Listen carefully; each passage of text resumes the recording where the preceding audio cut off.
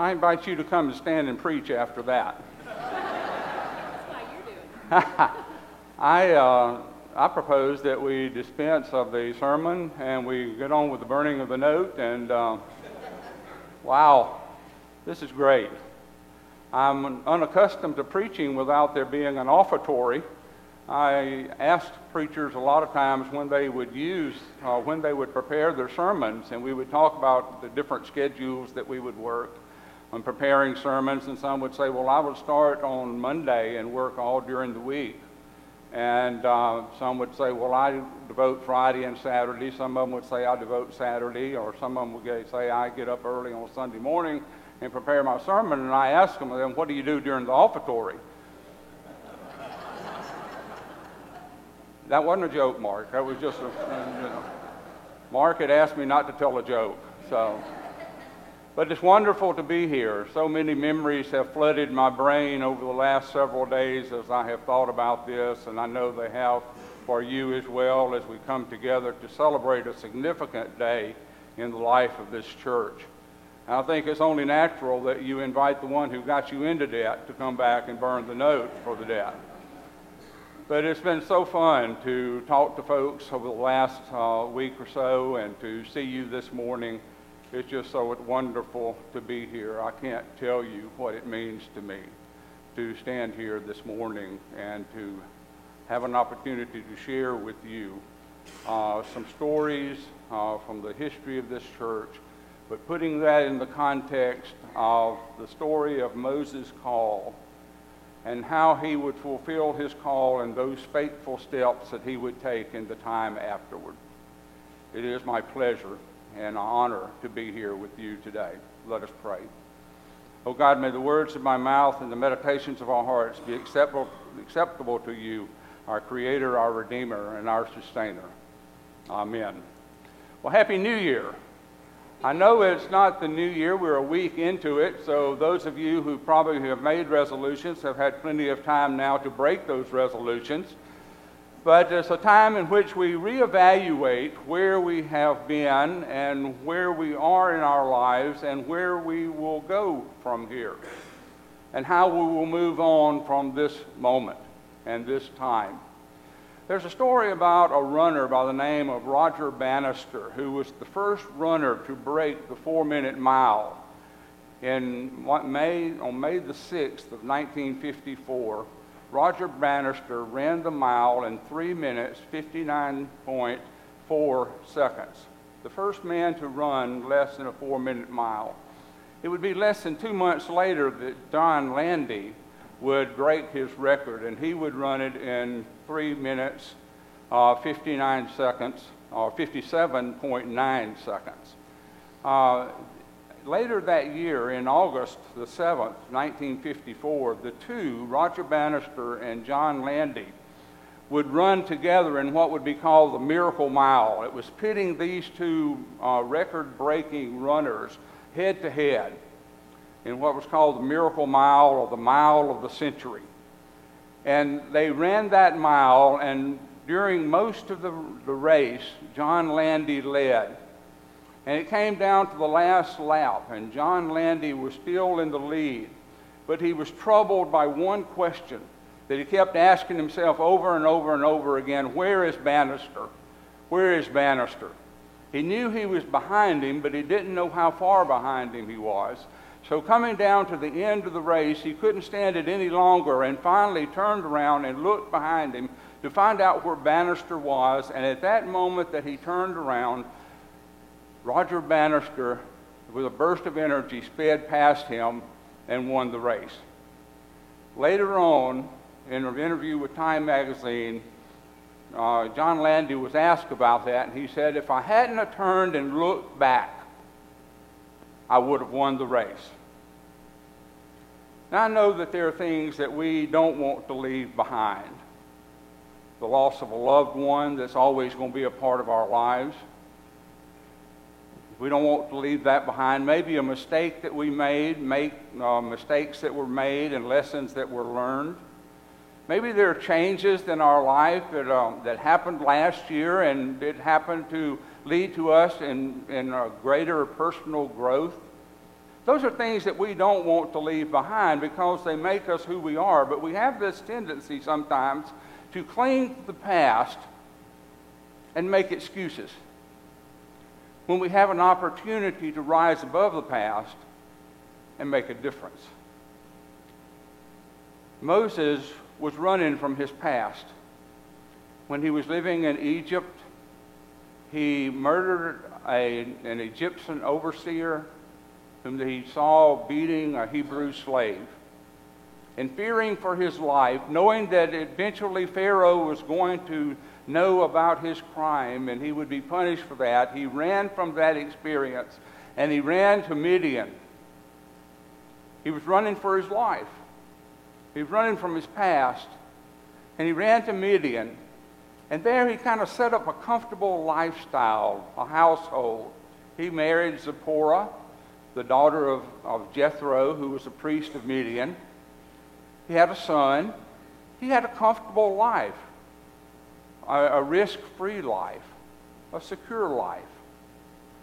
And he lived there for a while, working for his father-in-law, keeping Jethro's sheep out in the wilderness.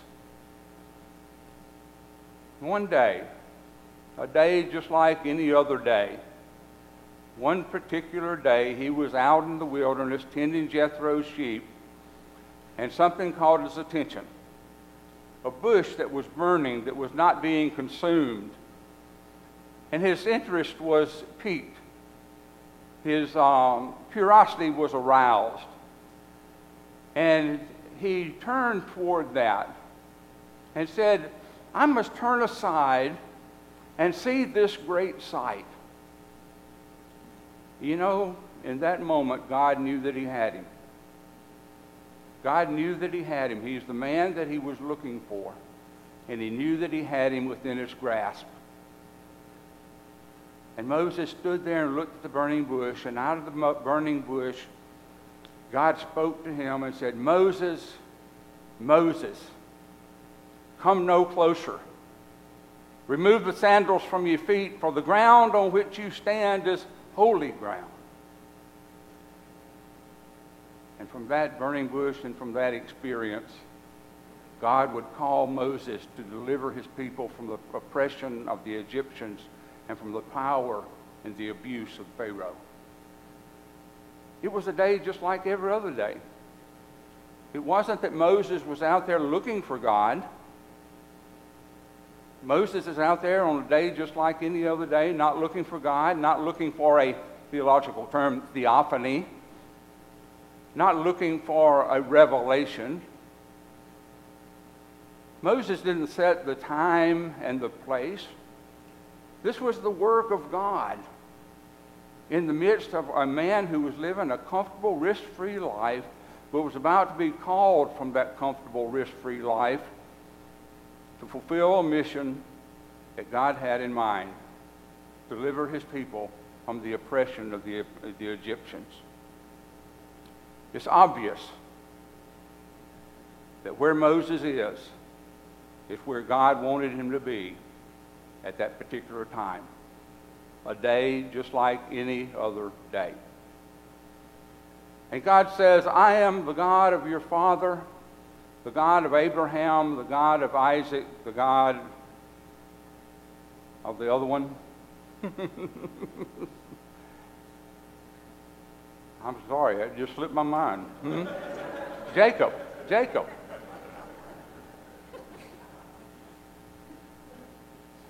Talk about nervous. Haven talked about being nervous a while ago. He said, I am the God of your father, I am the God of Abraham, the God of Isaac, the God of Jacob. And Moses could not even look at him because he knew to look at him would be to die, because nobody looked at the face of God. Nobody looked at God face to face and lived to tell about it. And God said, I have observed the misery of my people in Egypt. I have heard their cry. I know of their suffering. And I'm going to come down and I'm going to deliver my people from the oppression of Egypt and the taskmasters and the abuse and the evil of the Pharaoh. I'm going to come and I'm going to deliver my people. And guess what, Moses? You're the man that's going to do it. A loose interpretation of the Hebrew was something like, wait. This is not my idea. This is your idea. Why are you calling me? That's a loose interpretation of the Hebrew. He said, who am I? Who am I that I should go and deliver the people, the Hebrew people, from the oppression of Pharaoh and the Egyptians? Who am I? That's not an unusual question if you're standing in the presence of Almighty God. Who am I? Who am I that I should go? This was your idea. Surely there's someone else that can go, or go and do it yourself. I'll watch. Who am I? It's not an unusual question to ask when you're standing in the presence of Almighty God and you're being called to go and to fulfill a mission and to set the people free. Any of us would feel inadequate. Nobody is going to feel adequate, gifted, ready to go, fired up in the presence of Almighty God. Who am I? And Moses is not the last to use that word, because Gideon would use it. He would say, who am I that I should go, because my clan is the smallest of all the clans in Manasseh. And I'm the youngest. Who am I, said Gideon. Who am I, said Isaiah. For I'm a man of unclean lips. Who am I, said Jeremiah. For I am your young boy. I'm too young to fulfill what you're asking me to do. Who am I? It's a legitimate question. It's a legitimate question that any of us would ask. In fact, God has a history throughout the Bible of calling those that have a less than stellar resume. If you look back at the people God called, it wasn't people that we would choose. But God would see something in those people as he sees it in you. That you are called apart to fulfill a mission of God. Who am I? Who am I? God has a history of calling those who are inadequate, limited, those who have abundant excuses. But you see, God always calls us with two promises. God promises us when he calls us that I will be with you. I will not leave you. I will be with you. So there's a promise of God's presence, that there's nowhere we will go that God is sending us that God is not already there at work. John Wesley would call it prevenient grace. There's nowhere we'll go that God's not going to be with us if we're called to be in a particular place at a particular time to fulfill the mission of God. And then God promises provision. He will provide whatever is necessary to make up for the limitations that we have, to compensate for our inadequacies, to overrule any objections that we have. God will provide the resources that are needed to fulfill that which God is calling us to do. Go in faith and go faithfully, for we know that God is with us and God will provide. God will provide. Moses stammered, who am I to say is sending me? And God says, you tell them that I am has sent you. I am who I am. God will provide that which is needed to make up for our inadequacies and our limitations. And Moses is caught. Moses has no way to win this argument. There's no way that Moses is going to get out of this call to go and to rescue God's people from the oppression of the Egyptians. There's no way. See, there's no excuse that will excuse Moses from going and fulfilling God's mission. because God has a plan. God has an idea to rescue his people. God has a desire. He has a will to rescue his people. And as with Moses and throughout the scriptures, though we know God has the power to do it on God's own self, by himself.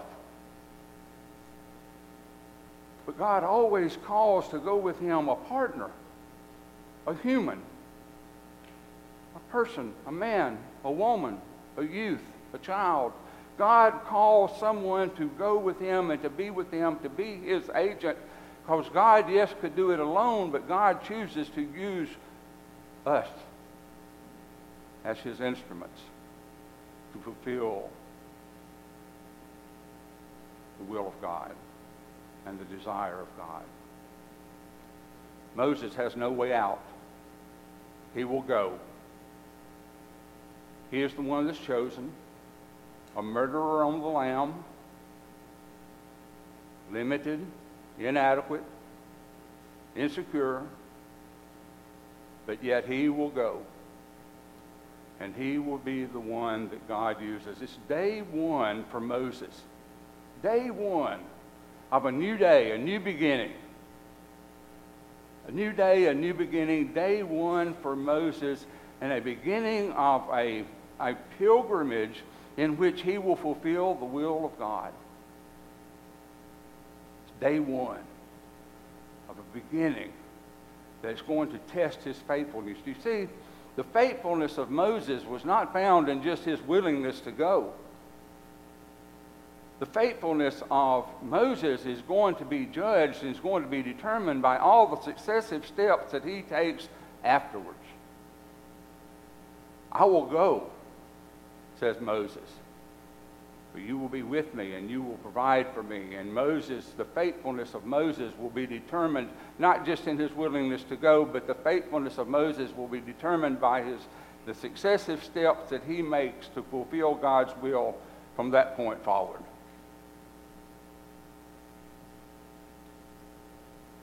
I was appointed to start this church in 1994. Susan and Mandy and Ben and I moved to Madison. We bought a house over the internet with Polaroid pictures. Remember Polaroids? 94, a lot has happened since then. We had no land. We had no people. All we had was a vision of a congregation on the west side of I-55 of the United Methodist Church. So I came. I said yes. I had other opportunities. I had other options that were given to me. One was to go to Meridian and serve a church in Meridian. One was to come here and start the new church, and I chose to come here to start the new church. I don't know why. But I did.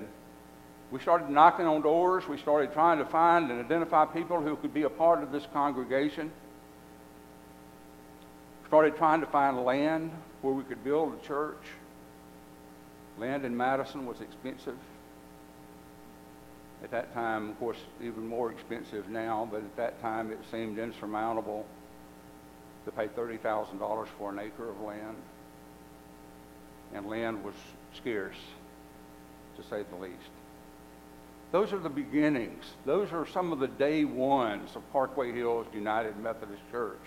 Out in the foyer out here on the narthex, there's a video playing of a service from April the 9th, 1995. That was the service when we were actually constituted as a United Methodist Church. And some people would say that that was the day one of this church, but we had a lot of day ones.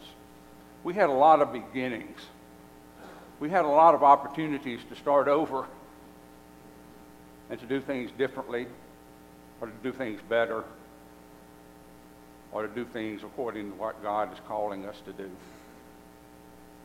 One of the first things that we did was we hired a consultant out of Nashville, the Board of Discipleship of the United Methodist Church. His name was Paul Goodson. Paul Goodson came down and he met with the leadership of this church. By then we had put together core leadership, and we had leaders in this church, and he came down and met with us, and he looked at the demographics of Madison, and he looked at the projected growth of Madison County and the surrounding area, and we prayed about it. We spent a lot of time in study and devotion and prayer, and Paul Goodson developed this master plan for us. And he said, you have the potential to be a 4,000-member congregation. He said, we don't want to be that big. He said, well, how big do you want to be? He said, well, we'd like to be 1,500 to 1,800 members at our peak. So we developed a master plan for 1,500 to 1,800 members. This is phase one. This is the future fellowship hall of a larger master plan for these 8 2/3 acres here, or 8 1/3, whatever it is. But this is phase one of a larger master plan. Phase two is right across the way. There's a whole master plan of other buildings that will be developed on this site in the future, God willing, and your billfold willing. But that will come. That will happen in time.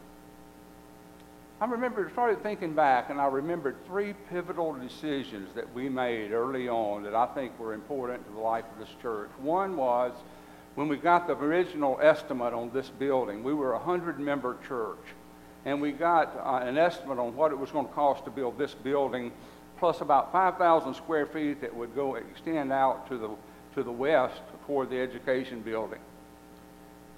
The estimate came in at an amount that was beyond our ability to pay.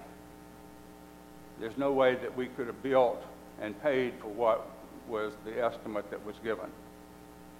So we had to have a meeting. Good Methodists that we are, we called a committee together. So we called a committee meeting. We had the building committee chair, Marie Owen. Marie is here today. She was the building committee chair for the building of this first building. Couldn't have done it without her. Marie was there. Our architect, Larry Albert, was there. Our landscape architect, Ed Blake, was there. I was there. Our contractor, Greg Seidler, was there. Our structural engineer, who I've tried to remember who he was. I can't remember who he was. But the structural engineer who was trying to find a way to build this building on Yazoo clay. And I want to tell you that was one of the most remarkable meetings that I've ever been a part of. Every minister longs for a committee or a group of people to work together the way they did that day. We immediately cut off the 5,000 square feet. We knew that that was out of the question. And then we started looking piece by piece, what could we do in order to make this? We had been in the school long enough. We were ready for our own place, our own home. We were ready to develop the property that we had bought. How can we make it happen? And piece by piece, the members of that group spoke up and said, we can do this. We can do this. If we do this, this will save us X amount of money. If we do this, it'll save us even more money.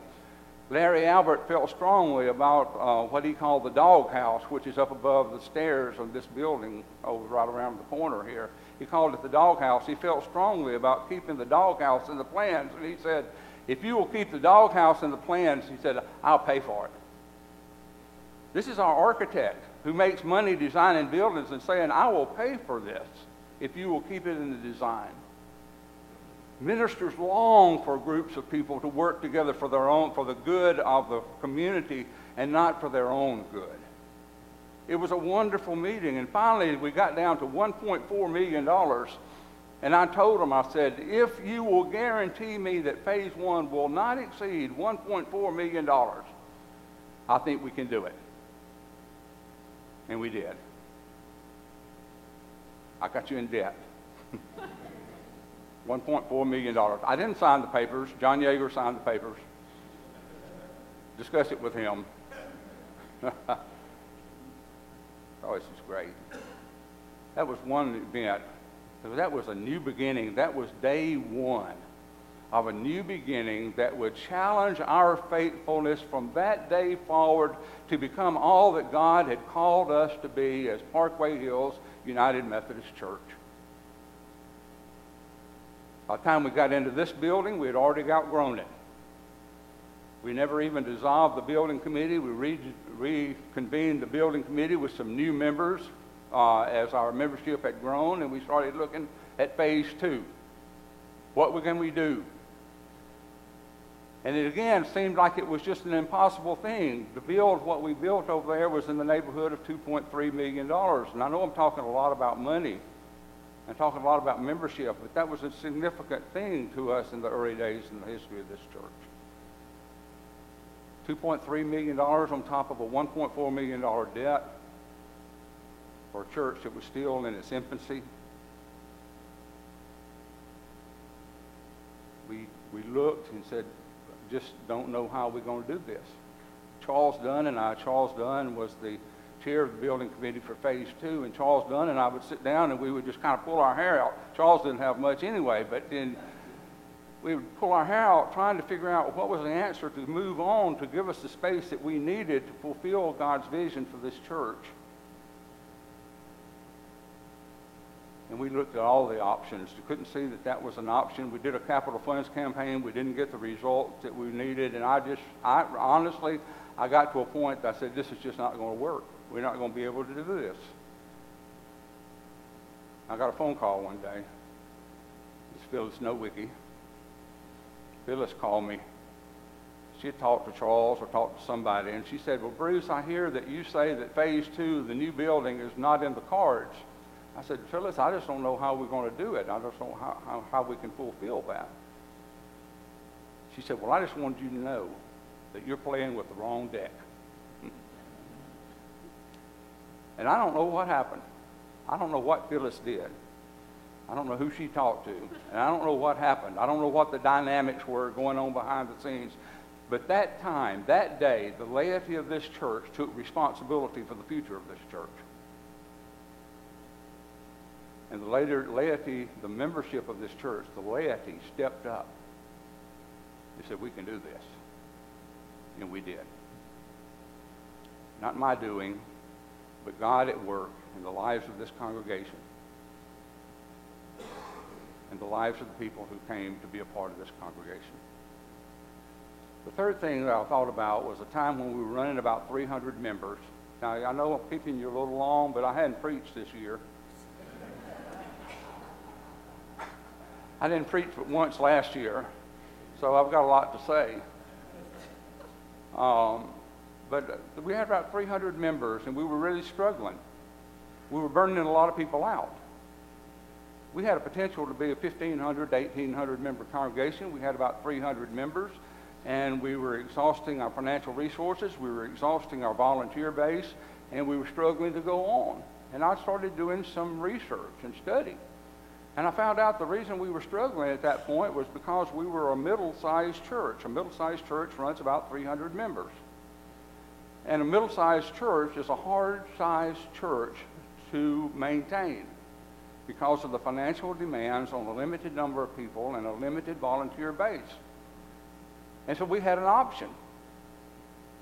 So I called the leadership of the church together, and I said, we got an option. We can stay a middle-sized church, and eventually we'll revert back to a small-sized church, or we can make some decisions and make some sacrifices tonight to become the large church that God has called us to be, that I believe that God had called us to be, that had the potential to be, that we could achieve. I said, we can make some decisions tonight to become a large church and become who God has created us to be.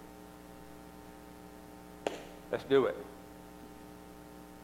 Another one of those times when the people who came together worked for the common good and not for the individual good. They were concerned about the future of the church, and we decided that night that we would do what was necessary to become a large church, and we would make those sacrifices financially or whatever was required to become the church that God had created us to be or called us to be. It was incredible. Incredible. A lot of you know these stories. Some of you were here during a lot of this. A lot of that happened behind the scenes. You might not were aware of that. A lot of you have come since then. A lot of you have gone. I noticed the list on the altar table up here for whom the Christ candle is lighted. Hard to imagine the number of people that have gone out of the life of this congregation, and that's not all of them. There are others that lost early on before we had a building.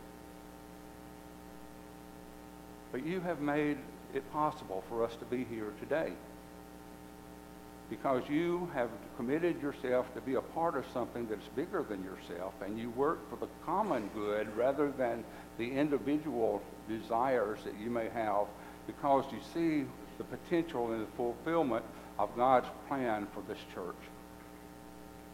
So we had 3 day ones: building phase 1, building phase 2, and making a real commitment to become the church that God had called us to be. Day 1 in new beginnings that would challenge our faithfulness from that day forward to become the church that God had created us or called us to be. Day 1, a new beginning, a new day, a new beginning. We ought to use that as a slogan sometime. Actually, we've already used it. Probably used it up.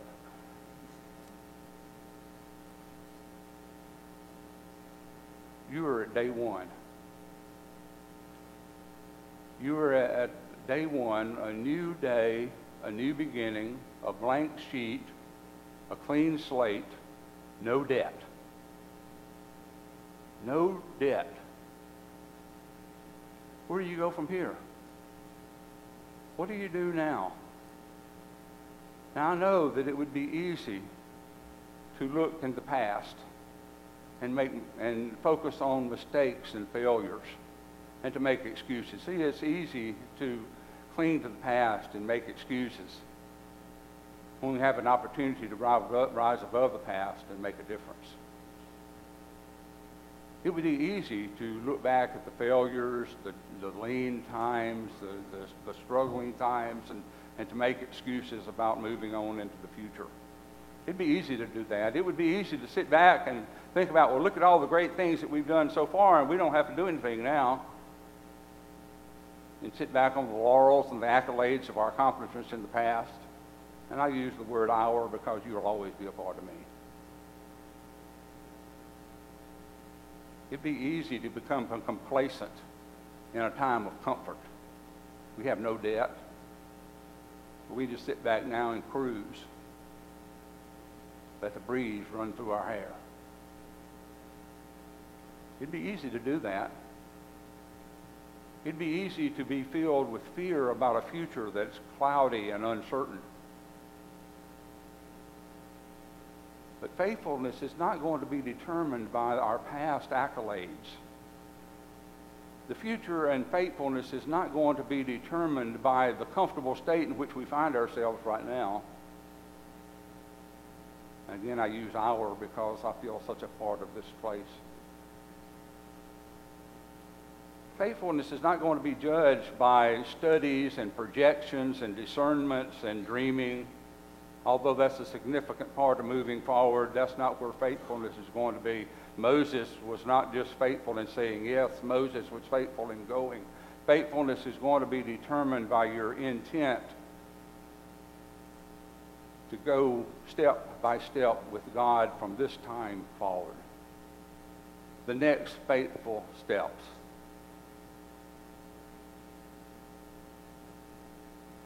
Your faithfulness is going to be determined what you do from now on. How do you arise to the occasion that you have before you?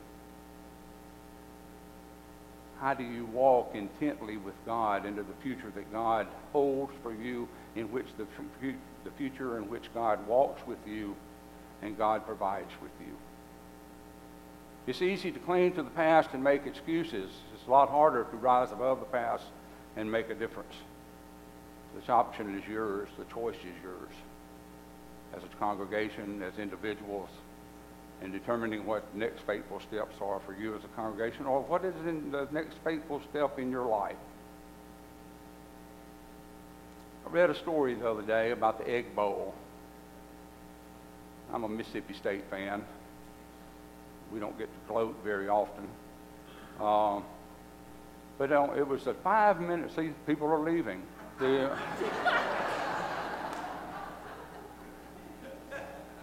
It does wonders to build up your self-esteem when you're a preacher and people get up and leave. But it was at the 5-minute mark at the end of the Egg Bowl last November. And Mississippi State was up 24-16. Mississippi State had driven all the way down to the Ole Miss 1-yard line and had a chance to score a touchdown that would put the game away.